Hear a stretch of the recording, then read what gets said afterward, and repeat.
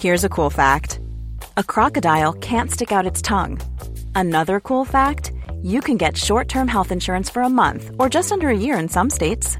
United Healthcare short-term insurance plans are designed for people who are between jobs, coming off their parents' plan, or turning a side hustle into a full-time gig. Underwritten by Golden Rule Insurance Company, they offer flexible, budget-friendly coverage with access to a nationwide network of doctors and hospitals. Get more cool facts about United Healthcare short-term plans at uh1.com.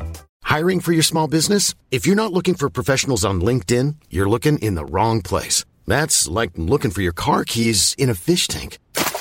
LinkedIn helps you hire professionals you can't find anywhere else, even those who aren't actively searching for a new job but might be open to the perfect role. In a given month, over 70% of LinkedIn users don't even visit other leading job sites. So start looking in the right place. With LinkedIn, you can hire professionals like a professional. Post your free job on linkedin.com/people today. Hey, I'm Ryan Reynolds. At Mint Mobile, we like to do the opposite of what Big Wireless does. They charge you a lot. We charge you a little. So naturally, when they announced they'd be raising their prices due to inflation, we decided to deflate our prices due to not hating you. That's right. We're cutting the price of Mint Unlimited from $30 a month to just $15 a month. Give it a try at mintmobile.com/switch. $45 up front for 3 months plus taxes and fees. Promo rate for new customers for limited time. Unlimited more than 40 gigabytes per month. Slows full terms at mintmobile.com. Hello and welcome. Hang on. I actually downloaded a drum roll for this. Welcome to episode number 600 of Smart Podcast Trashy Books. Woohoo! Thank you for being here. I'm Sarah Wendell, and my guest today is Emily Nagoski. Emily Nagoski is one of my most frequent guests, which is good because she's a lot of fun to talk to, and she's back to talk about her new book, Come Together, The Science and Art of Creating Lasting Sexual Connections. We talk about the genesis for this book, which is in part that writing a book is stressful and hard. And while writing Come As You Are, Emily noticed that her own interest in sex was missing. So she dove headfirst into all the research and realized that people who sustain lasting sexual connections have a few major things in common, which is what this book is all about. Now, I need to make sure that you know, and I will say right before the interview starts what the very specific timestamps are here, but we are going to be talking about, obviously, intimacy, and we're going to have frank discussions of sex and sexual practices.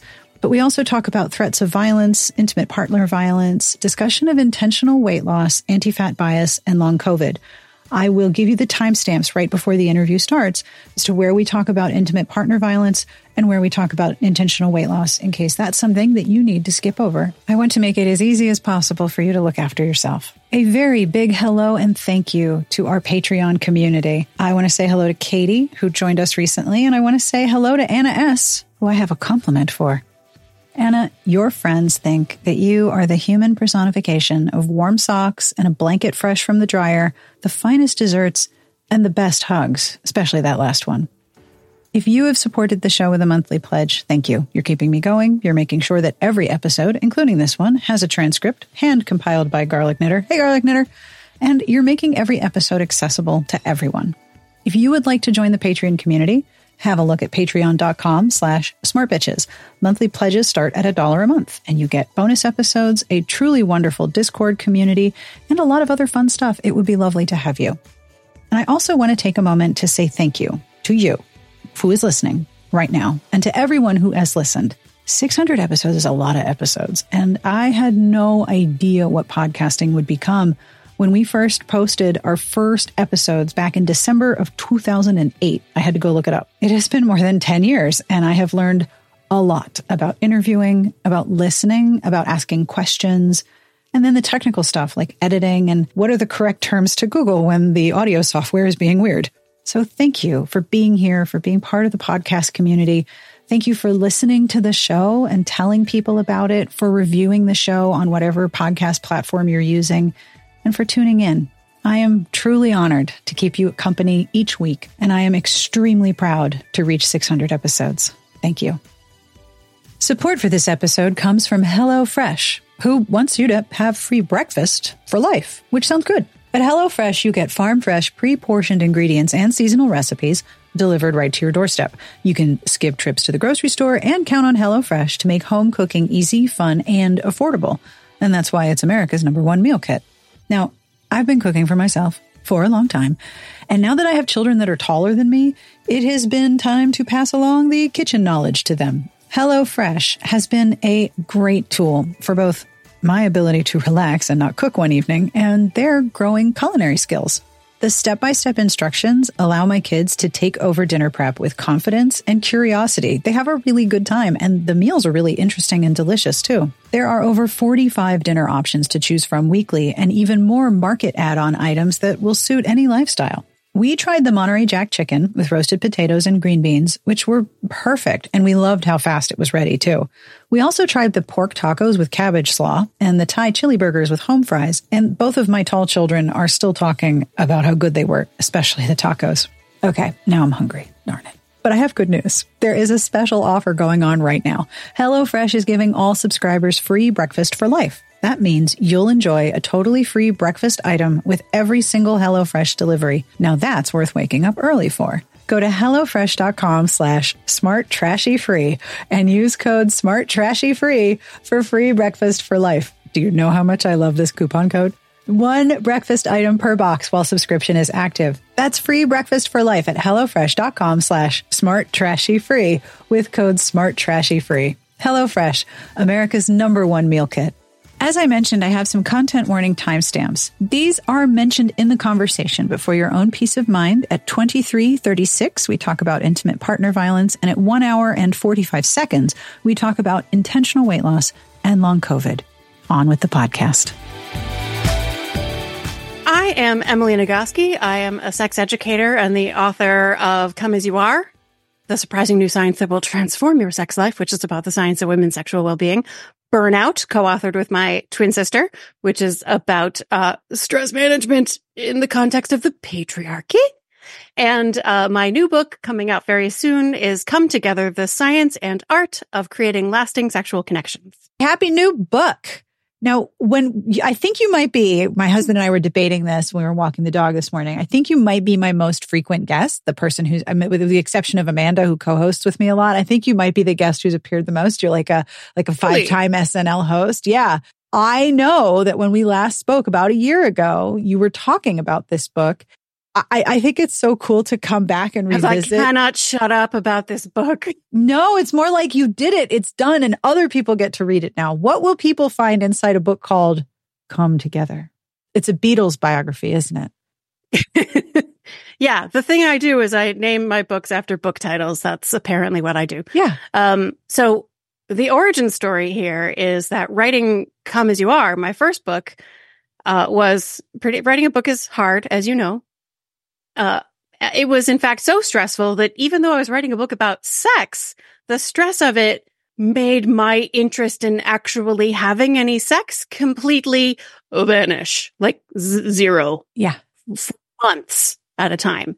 And then I went on book tour and I talked to anyone who would listen about the science of women's sexual well-being. It was so exciting talking about sex all the time. And I would get home from the travel and I would try to follow my own advice. I'd, schedule sex and I'd put my body in the bed, let my skin touch my partner's skin. And what's supposed to happen next is my body's supposed to wake up and go, oh, I like this. I like this person. This is such a good idea. And instead, I was so stressed and exhausted, I would fall asleep and then cry. Oh, that's sometimes in the other direction. That's not optimal. That's not where you wanted to go there. Yeah. So clearly my own book had not answered the questions that I had about sex in a long-term relationship. So I did what anyone would do. I went to the peer-reviewed research, of course, on how couples sustain a strong sexual connection over the long term. And what I found there, first of all, totally different from everything in the mainstream cultural narrative about what sex in long-term relationships looks like. Second, shockingly doable, shockingly simple and straightforward if people were willing to consider the possibility that talking about sex with the person you have sex with is not a sign that something is wrong, but in fact a sign that something is right. Oh, for sure. You have to be able to have intimate conversations in order to have intimate moments and vice versa, right? You say that. Yes, but it's not easy to do. A lot of people who are absolutely sure that having to talk about it means there's a problem. If things are fine, then you shouldn't need to talk about it. It turns out in the research, the people who have great sex lives talk about sex all the time. Oh, that I absolutely believe. Right? Yeah. But this mandate to not talk about it unless there's a problem, that has a whiff of patriarchy. Oh, does it? Does it have a little. whiff of I catch a patriarchy? little scent of oppressive patriarchal expectations. It's a little bit of cis hetero patriarchal, rapidly exploitative, late capitalist, also white supremacist Yes. purity culture. Oh, that Yes. too. God, what a cake. I really thought that you were Yeah. going to say, I'm a sex educator. And I looked at my life and said, what the hell? And I looked for the peer review research and there wasn't any. Like, I really expected there to be none research here. And I'm really glad to know that there was. is a little. Some. Yeah. So there's problems with the research in this field. What? One is that I know more so than, I address problems in the research in like every book because I love science. Science to me is like democracy. Yeah. It is the worst way of understanding the world, except maybe for all the other ones. Fair. Science is so powerful and it has really profound limits. And the main limit of science is that it is done by people. Even sex scientists are not required to examine and dismantle their pre-existing assumptions about who's supposed to have sex and what sex is supposed to look like before they start doing the research. And so there's a lot of white supremacy. There's a lot of fat phobia. There's a lot of ableism in the research. Open relationships and monogamous relationships are studied separately, as if the biology of human attachment and love is different depending on the type of relationship you're in. Spoiler, it's not. No. So there was a lot of bad stuff that I had to sort through to find the really good stuff, but there is some really amazing research. Can I talk about, I know we're going to talk about like the actual but how to? People are like, but how do I sustain a strong sexual connection over the long term, Emily?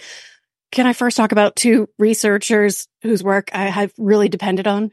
Like, you even have to ask that question. Just please tell me all about it, because this is the thing that I'm not good at. I am not good at taking a wide variety of data and synthesizing it into like, that's not a thing my brain can do. I get too overwhelmed. I cannot do that. So the fact that you can is already fascinating. It's my brain's favorite thing. Okay, please tell me everything. So, the first author has actually written a book that people can read. It's called Magnificent Sex. This is a book that I've been recommending ever since it was published by Peggy Kleinplotz and A. Dana Maynard, M-E with an accent aigu, N-A-R-D, Dana Maynard. Magnificent Sex. Gorgeous title, right? Lessons from Extraordinary Lovers? Hell yeah. Lessons from Extraordinary Lovers. It's on the academic side, but it's this work is so good. So what Peggy and her team did was interview dozens of people who self-identify as having extraordinary sex, as having optimal sexual experiences. So the first thing I want to ask you is, what do you suppose is the typical age at which a person has their first extraordinary or optimal sexual experience? Are we breaking this down? Typical first age. Are we just talking about all people? Or are we talking about people who identify as men and people who identify as women? Because I imagine all people. It's not different by gender. Okay. All people, magnificent sex. I'm going to say somewhere in their 40s. 55. Damn, I'm not even there yet. Hell yeah. Well, what that means is that like about half of people, it's sometime before that, and about half people, it's sometime after that. On the one hand, like, wow, they went all those years having sex that was not optimal, but also like they got there. They did not let anything stop them. Yes, that is very good point. That's a very glass half empty, glass half full way of looking at this. Yeah. And also for anybody who thinks that it's too late, not too late. Not too late. Not even a little bit. Nope. So Peggy and her team, interviewed dozens of people of all different ages, different genders, different sexual orientations, different kinky versus vanilla, open versus monogamous, all relationship structures. This is some of the most inclusive research. One of the reasons it's so good is that it's inclusive. People of different neurotypes, just a really diverse population of people who self-identify as having extraordinary sex. Mm-hmm. And first, she has a list of 8 characteristics of what extraordinary sex is. You might be surprised to learn that a characteristic that is not on the list of what extraordinary sex is like it didn't make the top 10 characteristics, is desire. Like being horny. Not on the list. Wow. It's on the list, but you know how they do extended New York Times bestseller lists where there's a 10 and then the extended list is 15? Yeah. Desire's on the extended list. Oh my. Yeah. So that's our first clue that everything we imagine about sex and long-term relationships is not actually how great sex and long-term relationships works. Oh, that's fascinating. So they say things like vulnerability and authenticity and creativity and play and connection, right? Those are things where you're like, oh, and pleasure, obviously. And you kind of want to know, how did they get there? And I will talk about that because it is one of the 3 characteristics of couples who sustain a strong sexual connection over the long term. So Peggy's research on optimal sexual experience is spectacular. And there's a book about it, which I love. The second researcher has not yet, to my knowledge, written a book that people can just buy. So you got to go to the peer-reviewed research. Her name is Shamika Thorpe, and she studies the sexual pleasure of Black women in the South. And she uses this metaphor of Pleasure Mountain, Mount Pleasure, of the steps that her research participants take in order to create a context that lets them access pleasure, despite living in a world that has absolutely tried to convince them that pleasure does not belong to them. Oh, wow. Thorpe, Thorpe with an E. I will link to this in the show notes. She's great to follow on Instagram too. Oh, wow. Okay. So I will link to this in the show notes, but her website is Dr. Shamika, Shemeka. And there is a reading list of Black sexuality, feminism, and pleasure.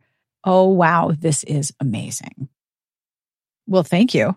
Yeah. Holy cow. So these are 2 research labs that transformed my work, that were central because of the quality and inclusiveness of the populations that were studied. It wasn't just white cisgender heterosexuals.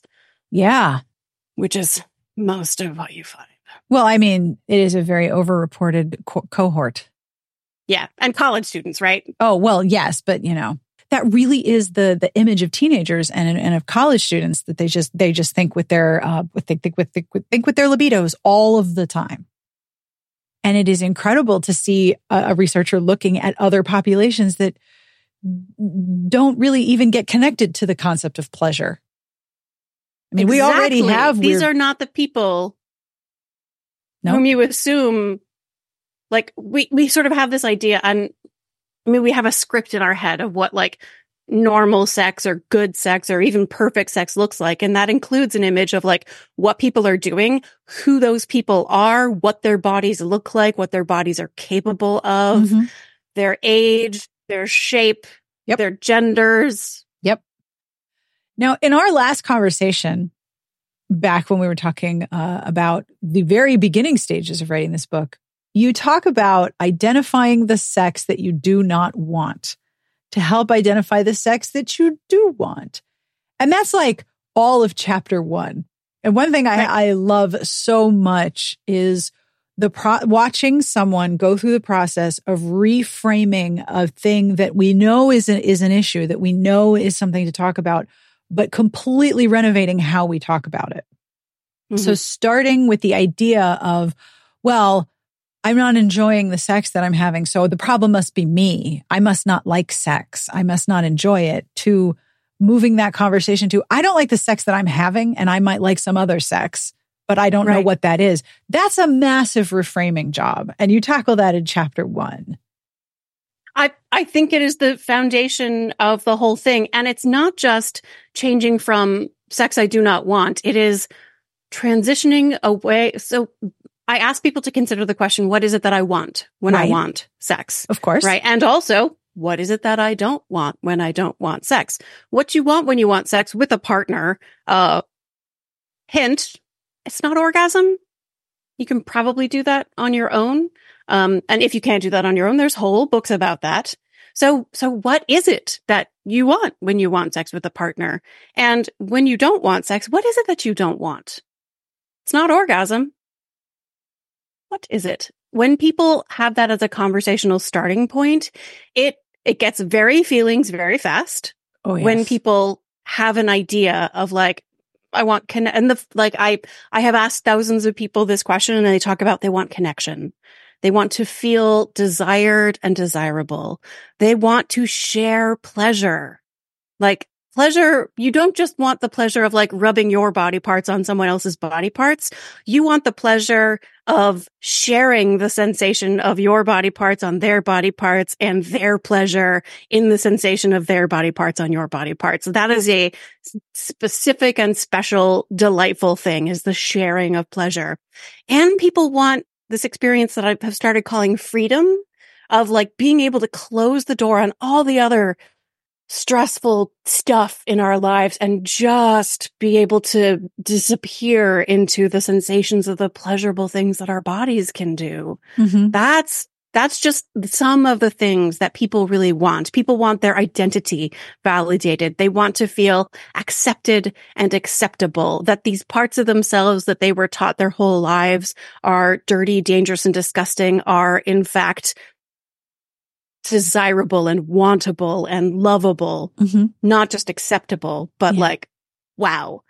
So people want a lot of things. And when people have conversations about what they want, that is a much more productive conversation than like, why aren't we having sex? Yeah.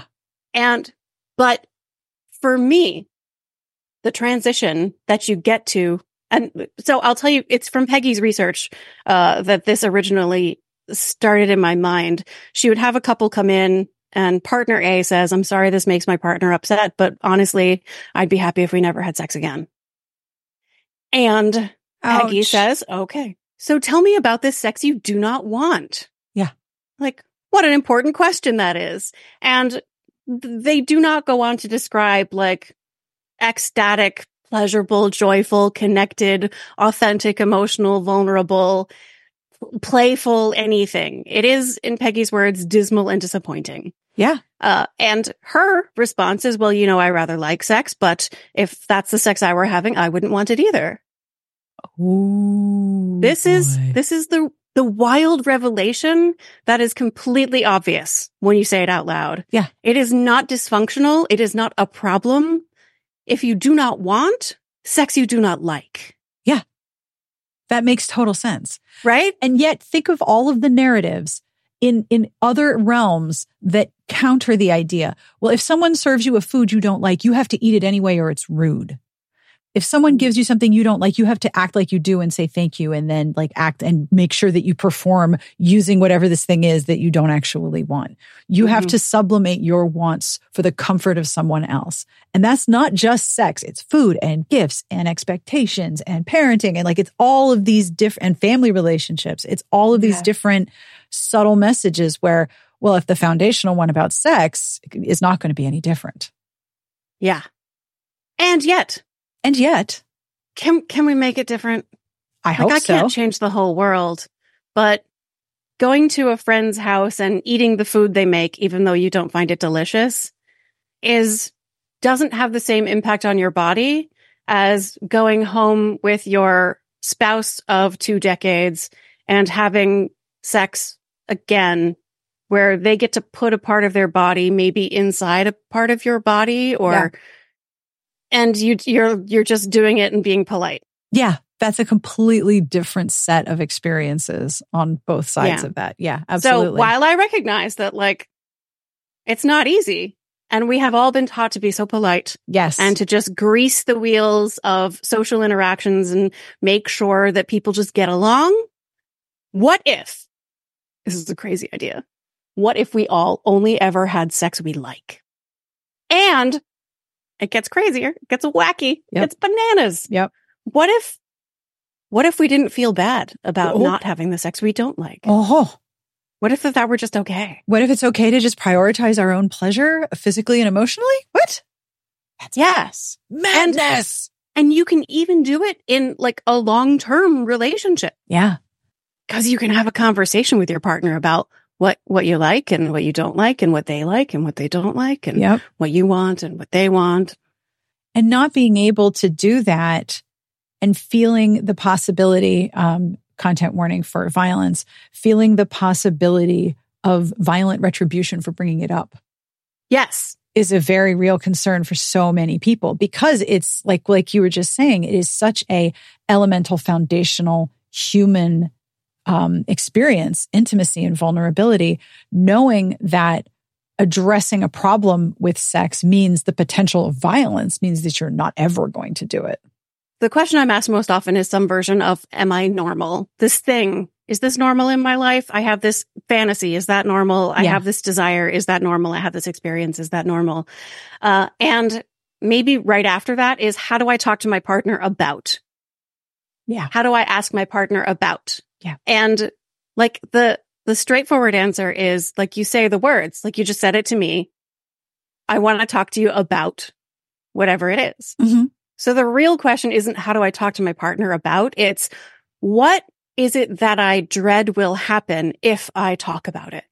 Because even if it's a person who you have sex with, we still somehow have this fear that they are going to judge us and respond negatively, or equally, we are worried that they're going to receive that conversation as criticism or judgment of them. And we are all so fragile, so delicate around our sexuality, because we've been taught that our worth as human beings can be measured by our success as sexual people. And of course, success is something that has been defined by somebody else. Somebody has told us their opinion of what success looks like. And we think that we're supposed to try to match somebody else's opinion of what success looks like. Mm-hmm. And by even talking about it, we are already failing at that somebody else's definition. Yeah. It's a lot of baggage in the bedroom. Oh, man. So much. But so the hopeful part is characteristics of couples who sustain a strong sexual connection over the long term. Yes. Characteristic number 1. Yes. They are friends Yes. who they have trust and admire each other. Yes. You say that. When I was writing the admiration section of the book, it was quite controversial. Because I wrote something about how, like, so admiration is like when I hear the garage door open and I know that my partner is coming home, I feel a little flutter of joy inside me that this person I am so lucky to have as my partner is here. Yeah. And early readers were like, that's too aspirational. That's not realistic. And I was like, that's literally just a thing that happened to me today that I wrote down. Oh my gosh, I'm really worried about people. And so as I was writing it, Terrence Reel's book, this idea of normal marital hatred got written about everywhere. And I was like, people are letting this thing of just like their irritation and annoyance with the things that were like cute early on in a relationship escalate into like this person, like the garage door opening and their partner coming home is not about like the things they're so grateful for, the things they really admire about their partner, but like the irritations they have about like their partner leaving like food containers in the sink instead of putting it in the recycling. Yeah. Like, why didn't you just like that, all that stuff? And like, they were late. The garage door's opening, but they're late again. Yeah.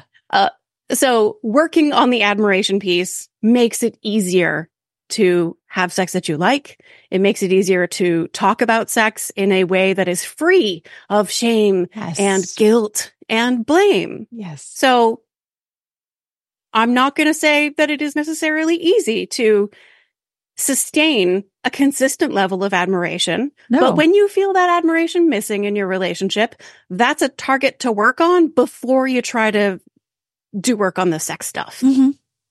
Yep. Characteristic number one. Yep. Characteristic number two, they prioritize sex. Yes. They decide that it matters for their relationship. And let's just be clear, it does not matter for everyone. It does not matter for all relationships. It does not matter all the time within any given relationship. There are phases and seasons when sex drops off the priority list. Ahem, the first 4 years of having a new human in your house. It just doesn't have to be on the priority list.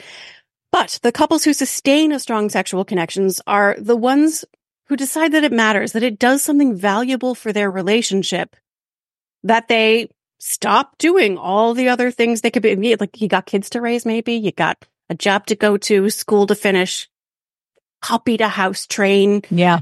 You've got other friends to pay attention to. Why would we pause all that other stuff and just put our bodies in the bed and suck each other's toes and lick each other's genitals? Why would we do that?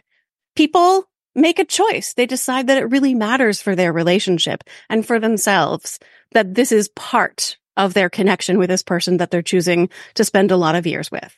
And they're going to make the choice to deliberately try to shut all of that other stuff out, which is really hard, to turn off all of those other obligations to focus on themselves and the pleasure that they experience with their partners. Yeah. And because it's a priority, they are choosing it. Yeah. Not out of a sense of obligation that they have to. Obligation is one of the most consistent things people say that they do not want or like. Which is when they do not want or like sex. Tricky, because scheduling sex can often feel like making it obligatory. And that can be a very tricky balance for certain people's perception of their time schedule and priority list. Are you familiar with the term pathological demand avoidance?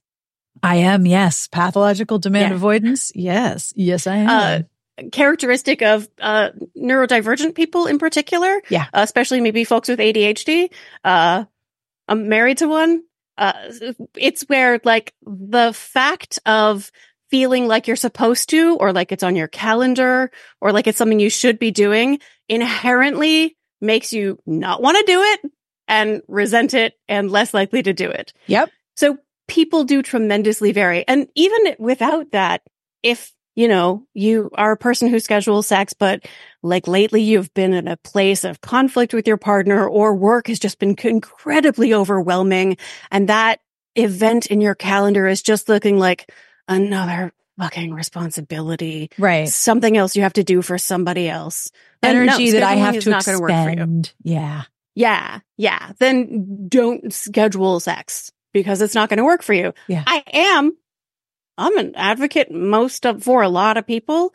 The people scheduling works for are the people whose brains are slow to transition from one state to another. Yeah. And you've got multiple children. You've probably noticed that this is a temperamental trait where people vary in how easily they transition from one task to another. Yes. Absolutely. Some people they need to know when it's going to happen in advance. They need a plan for the transition, and it costs time and mental energy. It's actually expensive. In computer programming, they call it context switching cost. Yes. It's why multitasking doesn't actually work. It does not. Because you're doing one thing, and then you don't just do another thing. There's a chunk that happens in your brain of transitioning to the other thing, which expends a bunch of energy and attention. And then chunk, you go back to the other thing. Yeah. And then chunk. And that is making you less able to invest your time and energy in the actual tasks. Yes. Because you're spending so much on the transition. Yeah. Transitioning into a sexy state of mind is a context switch. Yeah. And for some people, the cost of that switch, the amount of time and energy that it takes, is higher than it is for other people. Those are the folks who benefit from scheduling it, knowing when it's going to be, making sure they have a plan for what helps them transition out of whatever state of mind they're going to be in before it starts into whatever it is. For me, it's baths. I'll be honest. I know people make fun of the idea of baths as self-care, but there is something about a tub of tits deep hot water that just helps me transition out of anywhere into the place I want to go emotionally. Yeah. For my sister, who's a professional musician, married to a professional musician, it is hearing her partner practice piano. Yep. That's never going to be it for me because I'm not a musician and neither is my husband. Yep. Everybody has a different thing that helps them transition. So the people who are slower to transition are the people who will most benefit from having a plan. I talked to someone yesterday who read about this and talked to her partner. One size fits all seemed like a good idea for clothes. Nice dress. It's a t-shirt. Until you tried it on. Same goes for your healthcare. That's why United Healthcare offers a variety of flexible, budget-friendly coverage for medical, vision, dental, and more. So whether you're between jobs, coming off a parent's plan, or even missed open enrollment, you can find the plan that fits you best. Find out more about United Healthcare coverage at uh1.com. That's uh1.com. Spring is my favorite time to start a new workout routine. With the weather warming up, it feels easier to get into the rhythm of things. Whether you have 20 minutes or an hour for a Pilates class or outdoor guided walk, Peloton has everything you need to help you get going. Get a head start on summer with Peloton at onepeloton.com. She was like, it's the end of the day. The kids are finally in bed. I get in bed with the iPad and I've already started watching The Golden Bachelor. And my partner comes in and was like, hey, do you wanna? I'm like, it's not that I don't want to say yes. It's that I'm already doing this. Yeah. Like I have already started on another task. And I just think about the effort it would take to draw my brain away from this thing I'm already attending to and shift into this other state of mind. Yeah. So they had a conversation about this. Is like, it's not that I want to say no, it's that it takes effort. And he said, well, what about if I just ask when would be a good time instead of, hey, do you want to? And that's such a better question. Oh, These absolutely. are simple communication changes that people can make. Yeah. Just adapting to the reality of having a human brain. Yeah. And also recognizing that the choice to engage in sexual intimacy is an expenditure of energy. Mm-hmm. But not only is it the choice to change focus an expenditure of energy, but sometimes coming up with the energy for intimacy is a real challenge at the end of the day. And and the energy required to watch The Golden Bachelor versus the energy to have a pleasurable sexual experience. Those are two different loads of energy right there. Oh yeah. So we talked about the couple where one partner doesn't want to have sex ever again. They'd be fine because the sex that they are having is not great for them. Of course they don't want it. They don't like it. And so Peggy's question then is, so what kind of sex is worth wanting? Yeah. So that's one kind of couple who can struggle with low sexual desire, low sexual frequency. And then there's couples like me when I was writing Come As You Are, where like, I know the sex would be so great. If only I could get there. Yeah. Right? Like, but I can't. I have lost the ability to can. I can't. That's what I needed a solution to. Why? When I put my body in the bed and I let my skin touch my partner's skin, does my body not light up? Why do I cry instead with fatigue and overwhelm? I was just stuck. I felt stuck and I had to figure out if I'm stuck, where am I stuck? Right. What's and happening? How do I get out? Yeah. And how do I get from here to the place I want to be, which is the sexy state of mind? So again, I did what anyone would do. I turned to the father of affective neuroscience, Jaak Panksepp. As you do. And as anyone would do, I have a very normal brain and a very ordinary life. Yeah, for sure. He writes of 7 primary process emotions. One of them is lust. So these are 7 core mammalian brain emotional systems or motivational systems. And lust is the one where courtship and sexual contact happen. And I wanted to get there. I wanted to get in the lust space in my brain. So if I couldn't get there, where was I? I was in the fear space in my brain. I was stressed and anxious and overwhelmed, and I would get in the bed, and it doesn't matter how much I love my partner, how attracted I am to him. I'm stuck in the fear space. And until I get out of that space, nothing is going to happen. No. So by being able to recognize, like, these are the skills, recognize what space am I in emotionally? Yeah. How do I get out? Yeah. And then the hard part is, where do I end up? Because here's the tricky part. There is no doorway directly out of fear into lust. No, they don't live next door. So when you think about times that you're really, really stressed and you manage like very effectively to get out of a stressed, like, fear state of mind, where do you find yourself? Like, what sort of situation are you in? What emotions are you having? I honestly don't know. I would really have to sit and think about it because I don't label the next one. I'm just glad I'm out of that first one. Right. Yeah. Yeah. This is why it was complicated and why it required the father of affective neuroscience. Cause I thought about it and I was like, well, so I go to like rest and repair, recovery for my body.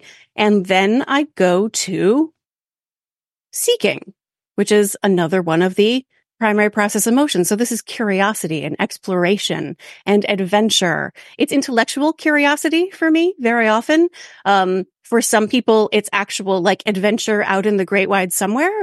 I have friends who sold all their stuff and traveled around the world. Sounds like a nightmare to me, but they loved it. Stuff went wrong all the time. Yep. And they got to collaborate together on like dealing with like the lost passport and the canceled flight and all the things that went wrong. And it felt very bonding for them to have that adventure in the seeking space because they didn't deal with it as like, oh, what a hassle. Can't believe we're dealing with this. They were like, oh, we're going to do this together. Yep. We're going to have this adventure together. Yep. And it was great for them, and they have the babies to prove it. So for some people, seeking is like cooking, like curious, like what's a new recipe I can do? It feels like an adventure to explore new flavors. For some people, it's going to an art museum or to a lecture. The curiosity seeking space for me has a doorway directly into lust. So if I can get out of fear, I take care of my body. I find myself in my seeking space of being curious and exploring.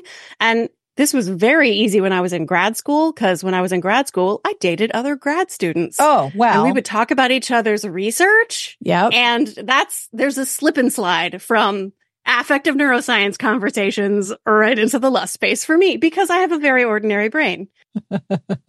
But suppose you find yourself in another space, the play space, which is the biological motivational system of friendship. Yeah. Where you engage in behaviors for their own sake. Yeah. Not to any end. Yeah. Because everybody involved likes it. Yeah. And there's nothing at stake. Yes. And it's not clouded with judgment and negativity. Right. It is just totally open. free of judgment. It is just, I mean, like, I think of my dogs when I think of the play space, that play bell of like, hey, that like softness and openness, which is an invitation that like, if anything hurts, like that was an accident. I mean, no harm. Yep. Oops. And then you move past it. So the play space, when I was talking to people, early readers, and as I started teaching this idea of what I'm going to call the emotional floor plan, because it's about mapping, like, how do I get from one place to another in my own emotional landscape? Yes. Right. The play space turns out to be the one that surprises people as being really important, as having a doorway into the lust space. Sex on vacation. Yep. Why do so many people so successfully connect with their partner on vacation when it's difficult for them at other times? You have eliminated all the stuff you're worried about, and you can just play. There's nothing at stake. You can release all the worries and concerns and identities that you need to hold on to in your day-to-day life, and just play. So the play space for a lot of people turns out to be really important, and it's one people don't think about very often. And that's another space that for me has a doorway. Like, if I can get to the play space. Yeah. And again, there's no door from fear into play. No, you have to navigate.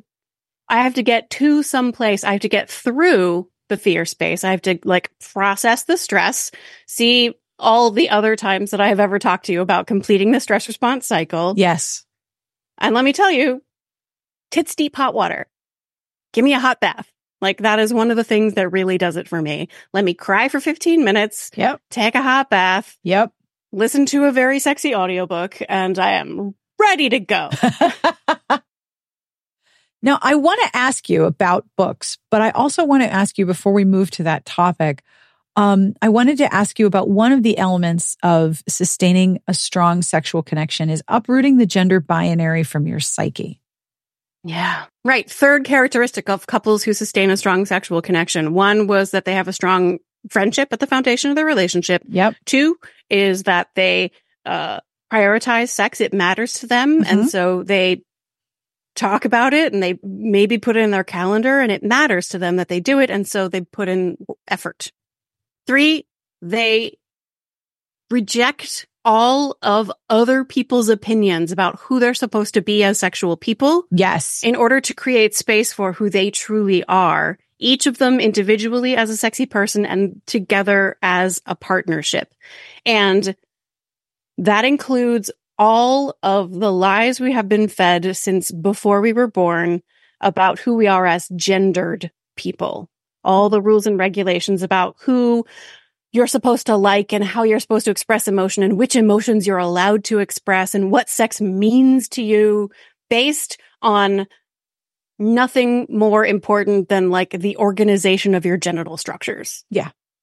It's all like a big frickin' lie. It's all nonsense. And it's all of it. And all of it is just obstructing your access to greater and greater pleasure in your life. Mm-hmm. And I will be totally honest, this isn't easy for anyone, even folks who are trans and non-binary, even in people who are not in heterosexual relationships, even people who've already done a bunch of work around this stuff. It is buried so deep. It got its roots in so early in our lives that you're going to keep finding it over and over and over again. Yeah. But when you engage in this practice of like de-binarying your own psychology and your relationship, the reward is that is the doorway to the kind of sex that turns the universe into rainbows. Yeah. I'm going to say worth it. Yeah, I hope It so. is. Yeah. It's not easy. No. And I'm not going to lie to people and be like, just dismantle the patriarchy in your relationships. It's just a cake. Yeah, just to remove all of the gender binary language that you've ever heard in your life of several decades about how you should be as a person who identifies as X. Yeah. All the assumptions you have that somebody else put in your brain about what your partner is supposed to do and say, yeah, and how they're supposed to act, yeah, and what their role is in your erotic connection. What if all those assumptions, you start from scratch? Yep. And there's also just very simple, pragmatic steps you can take. Like if your bedroom is reinforcing feelings and ideas about who you used to believe you're supposed to be as a sexual person, mm-hmm. Get rid of that shit. Yeah. Change your bedroom. Paint is amazing. Paint is amazing. Part of our process was just noticing, so we generally keep the door to the bedroom open because the dogs like to be able to get to the bedroom. But we don't necessarily want the dogs in the bedroom during the sexy time, so we close the bedroom door then. And it used to be that we had this little chest that propped the door open, which wouldn't stay open on its own. Mm-hmm. And so closing the door meant moving this heavy little chest and then pulling up a lot of the big corner of a carpet so that the door would close. That's too many obstacles. It was just too many steps. Too many obstacles. So we got rid of the rug and we replaced the little trunk with a tiny trash can. Victory! Right? Yeah. We live in New England. It gets cold in the winter at night. Uh-huh. And nobody wants to get out of bed to go get a towel. And, sometimes there's fluids involved. It can be a little messy sometimes, yes. So there's wiping involved. Yes, of course. You got to have a sex towel. So you put the sex towel in your bedside table. Don't keep them in the bathroom. Just put them right there so nobody has to get out of bed in order to do the wiping, in order to manage the wet spot. Yeah. Just have them right there. Yeah. There's simple, easy things you can do. If having like a lot of clutter on your nightstand or bedside table feels like a distraction and a to-do list, just move it somewhere else. Yeah, but get rid of it. And that, again, is a form of prioritizing sex because you're visually prioritizing your comfort. If you keep your clothes in your bedroom, and there are clothes that say mean things to you about your body, you can keep your clothes anywhere you want. Don't keep them in the bedroom. They don't belong in there. Only clothes that have nice things to say about your body belong in the bedroom. Yeah. That's why they're pajamas. That's right. That's right.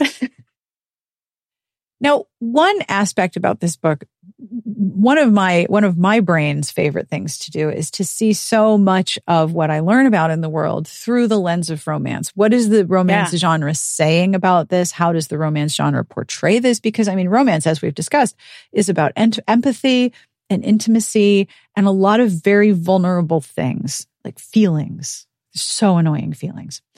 If you're looking at this particular subject through the lens of romance, it's really wild to recognize some of the aspect of romance that are incredibly sex positive and incredibly empowering and incredibly human and humane. Especially over the last 20 years. Oh boy, oh boy. Yes. And there are some that are not, because romance, when I got to the part where you were talking about sexual imperatives, and you listed sexual imperatives as coital imperatives, variety imperative, performance, confidence, the sex imperative itself, like you are a sexual person who has sex. That's all of those imperatives are so baked into romance narratives of sex.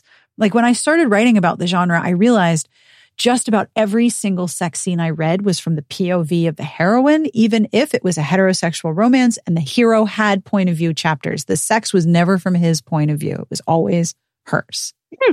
And I was like, but why?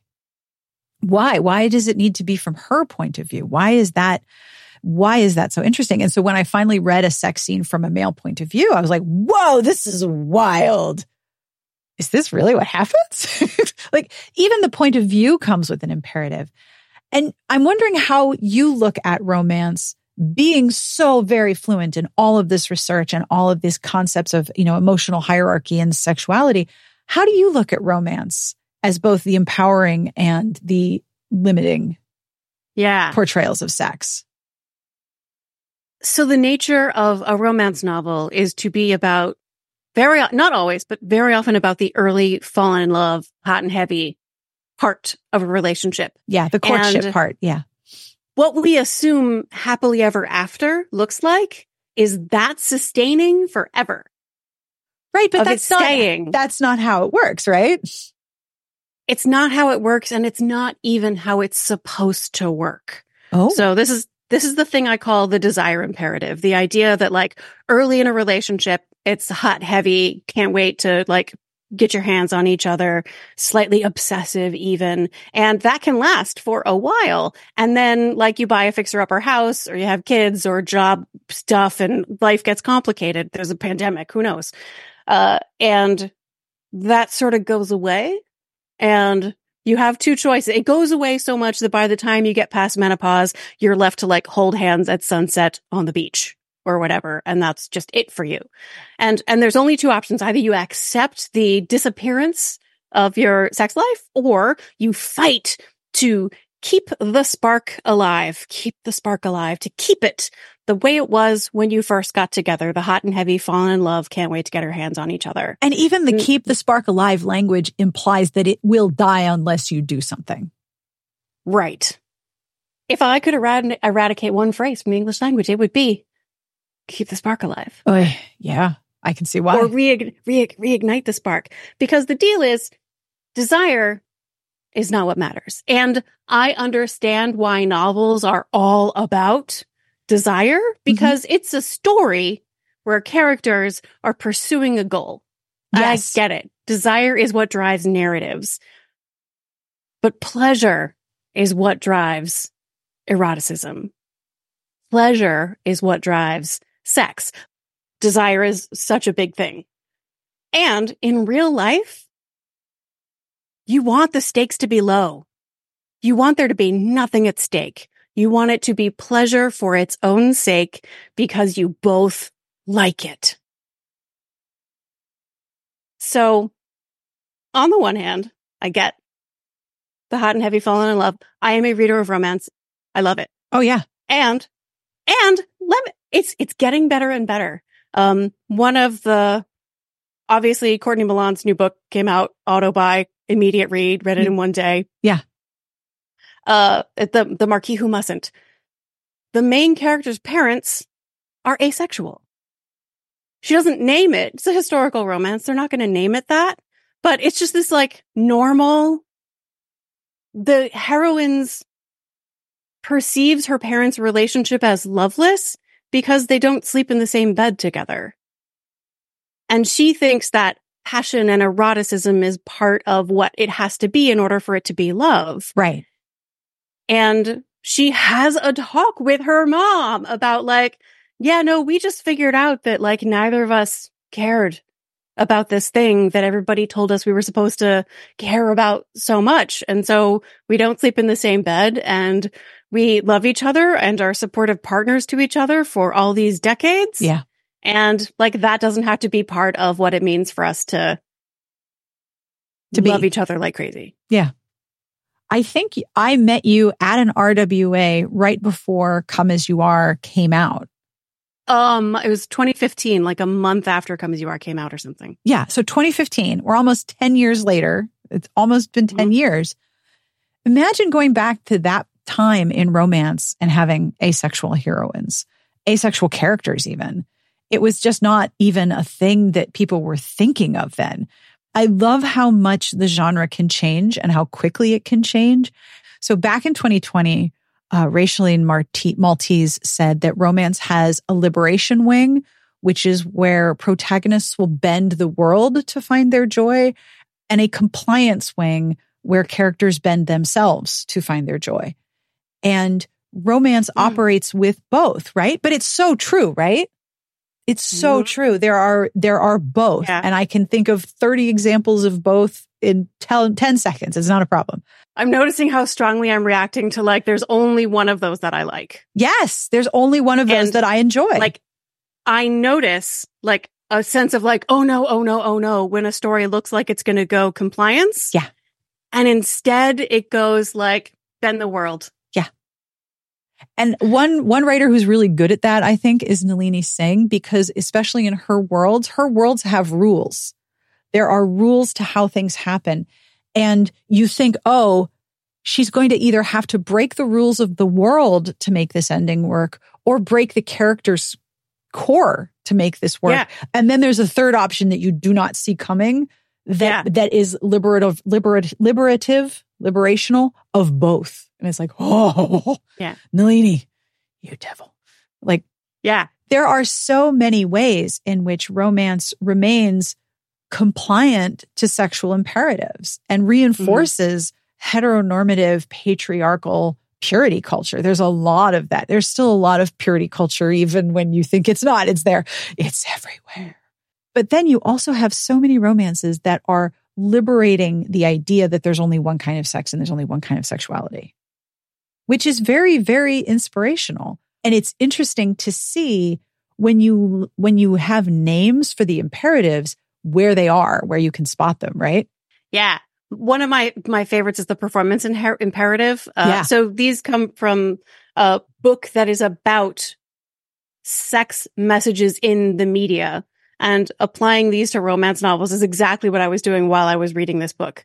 And my favorite one is the performance imperative, which they describe as an ambitious employee working hard to pursue a promotion. So like you put work into being a better sex person. Yeah. Because you want to be like a champion. You like dress for the job you want, not the job you have. Like somewhere there's an app and you want 5 stars. Right. Like you're trying to get the 5. Like, yeah, absolutely. Yeah. I mean, like the interpretation of that in the context of the gig economy, that like with every sexual encounter, you want to make sure you're a 5-star lover every single time.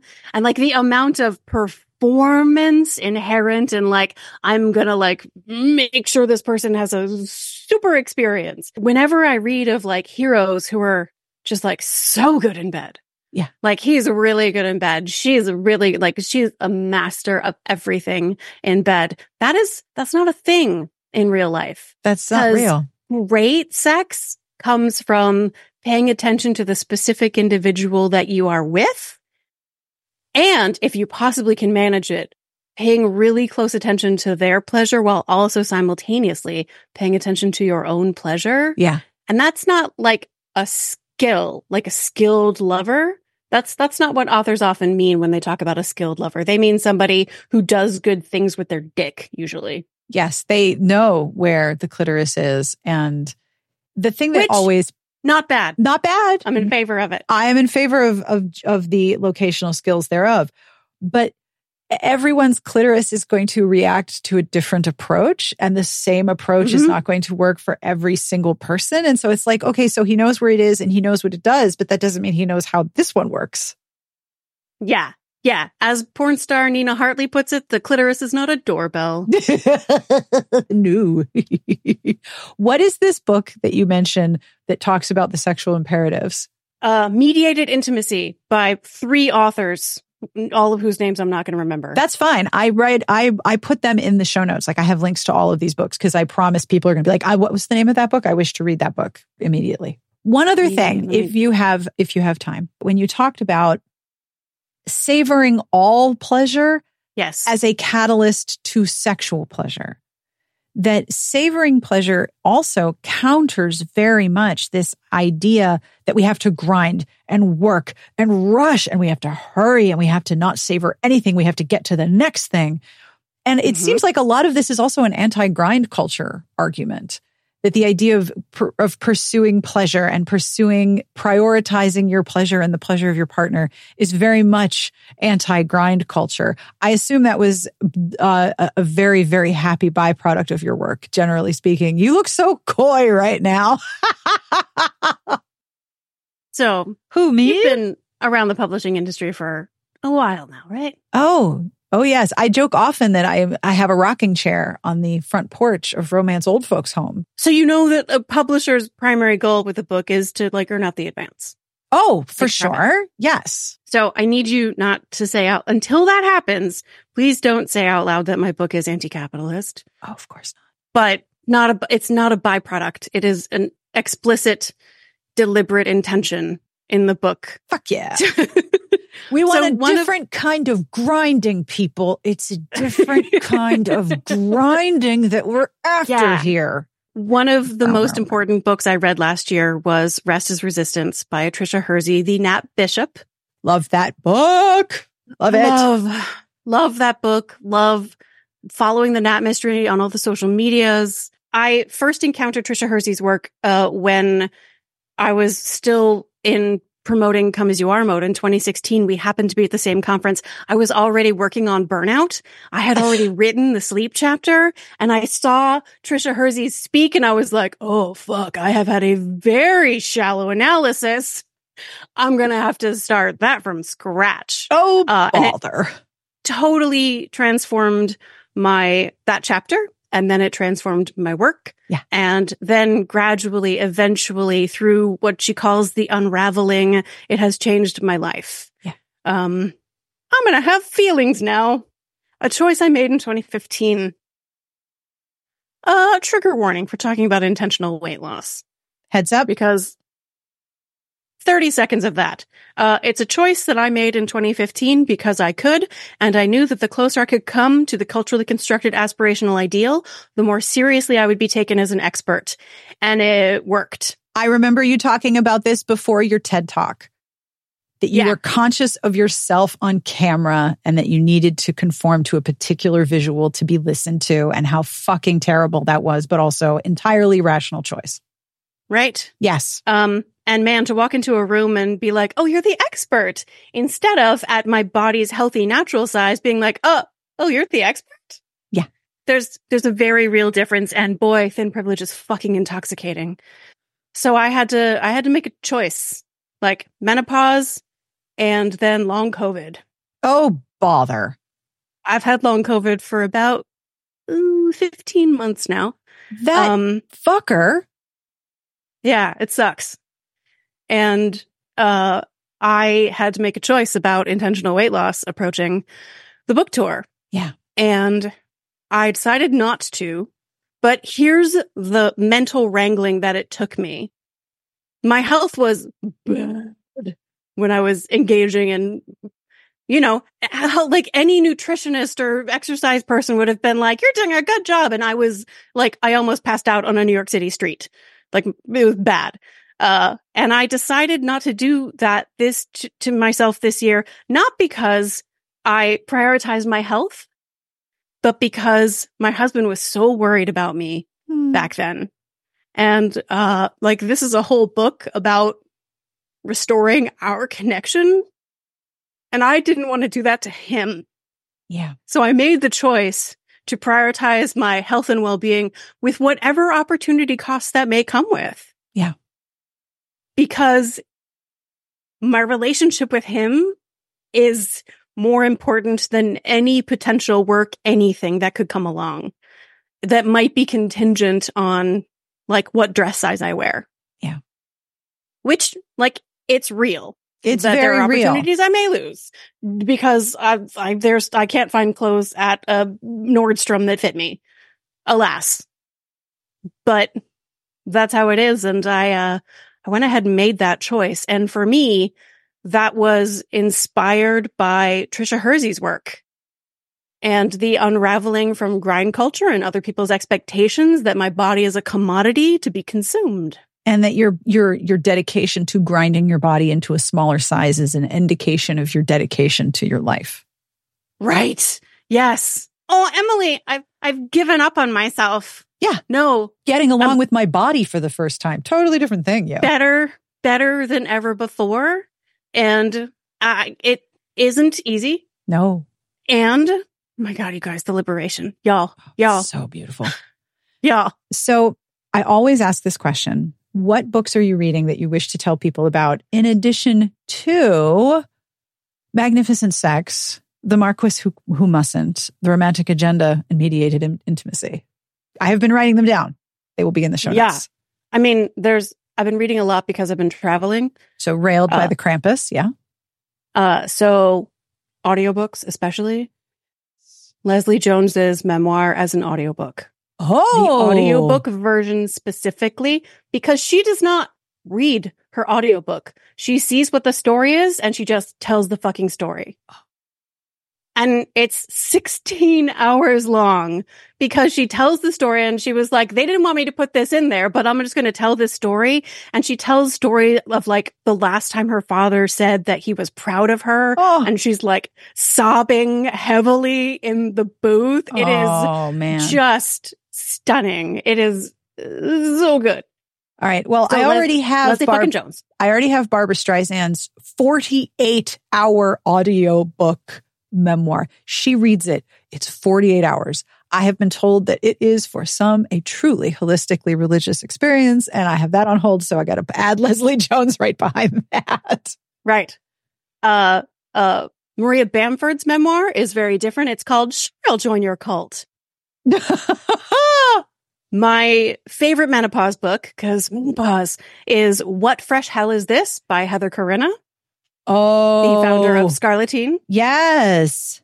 They have a take on menopause that is more nourishing to my soul than any other menopause book I've read, and I have read a lot.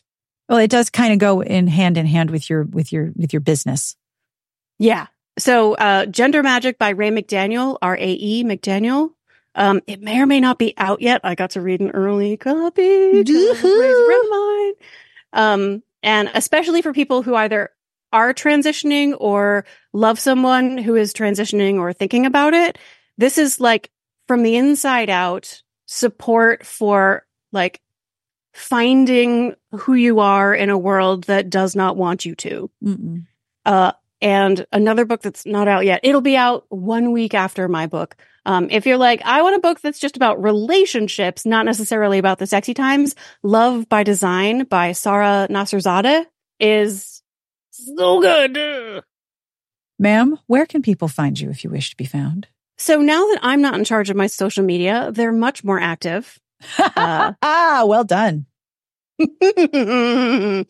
So EmilyNagoski.com is the website. You can get the books anywhere books are sold. As you know, there is not one better way from the author's point of view to get a book. If you can get it from your local bookshop, great. If you want to get it on Amazon or Target, do you. It's exciting that my sex book is being sold at Target. It's extremely exciting that your sex book is going to be at Target. Freaking thrilling. Hell yeah. I am going on book tour. So I will be in physical places, including both Ripped Bodice locations. Mazel tov. I'm so excited for your new book. Congratulations, you did the thing. I did the thing. I'm never doing it again. I'm definitely going to write another book. It's going to be short. I'm going to write the shortest book. I'm going to write a board book about sex. And that brings us to the end of this week's episode and the conclusion of our 600th episode. I'm very excited about that. Thank you to Emily Nagoski for being so honest and vulnerable and always being a wonderful guest to talk to. I want to thank Mikhail from Pixabay for the nifty drum roll sound that I found. Thank you, Mikhail. I will have all of the books that we mentioned in the show notes, along with links to some of the resources that Emily mentioned, and you can find that at smartbitchestrashybooks.com under episode 600, or in the show notes to the file that you are listening to right now. As always, I end with a terrible joke, and this terrible joke is from, I want to say Cylin. Cylin, if I'm saying that wrong, I apologize. What do you call a food fight that breaks out at a Golden Corral restaurant? Give up? What do you call a food fight that breaks out at the Golden Corral? All you can yeet. If you're not familiar, Golden Corral is an all-you-can-eat American buffet restaurant. There used to be so many when I was younger. Where I lived in Western Pennsylvania, there was Pappin's and the Ground Round, but the biggest buffet where I lived was Haas's. So if you've ever had the all-you-can-eat restaurant experience, do not get in a food fight. You do not wish to all-you-can-eat. Eat. On behalf of everyone here, we wish you the very best of reading. Have a wonderful weekend, and we will see you back here next week.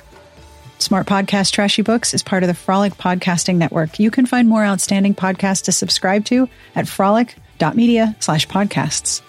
And thank you for 600 episodes.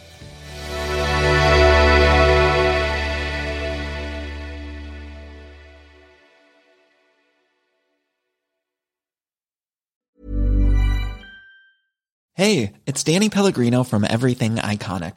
Ready to upgrade your style game without blowing your budget? Check out Quince. They've got all the good stuff, shirts and polos, activewear, and fine leather goods, all at 50 to 80% less than other high-end brands. And the best part? They're all about safe, ethical, and responsible manufacturing.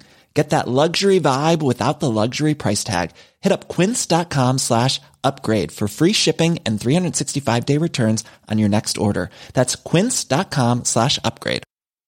Want to get a chiseled look in the jawline? Sculpt and shape your jawline with added volume from Juvederm Volux XC. Juvederm Volux XC is an injectable gel specifically designed to be robust enough to improve moderate to severe loss of jawline definition. And it is the first and only hyaluronic acid filler approved for the jawline. Add volume to your jawline for a chiseled look with Juvederm Volux XC. For important safety information and to find a licensed specialist, visit Juvederm.com. That's Juvederm.com. Not for people with severe allergic reactions, allergies to lidocaine, or the proteins used in Juvederm. Common side effects include injection site redness, swelling, pain, tenderness, firmness, lumps, bumps, bruising, discoloration, or itching. There's a risk of unintentional injection into a blood vessel, which can cause vision abnormalities, blindness, stroke, temporary scabs, or scarring. Talk to a licensed specialist to find out if it's right for you. Visit Juvederm.com. That's Juvederm.com. Planning for your next trip? Elevate your travel style with Quince. Quince has all the jet-setting essentials you'll want for your next getaway, like European linen, premium luggage options, buttery soft Italian leather bags, and so much more. And is all priced at 50 to 80% less than similar brands. Plus, Quince only works with factories that use safe and ethical manufacturing practices. Pack your bags with high-quality essentials you'll be wearing for vacations to come with Quince. Go to quince.com/pack for free shipping and 365-day returns.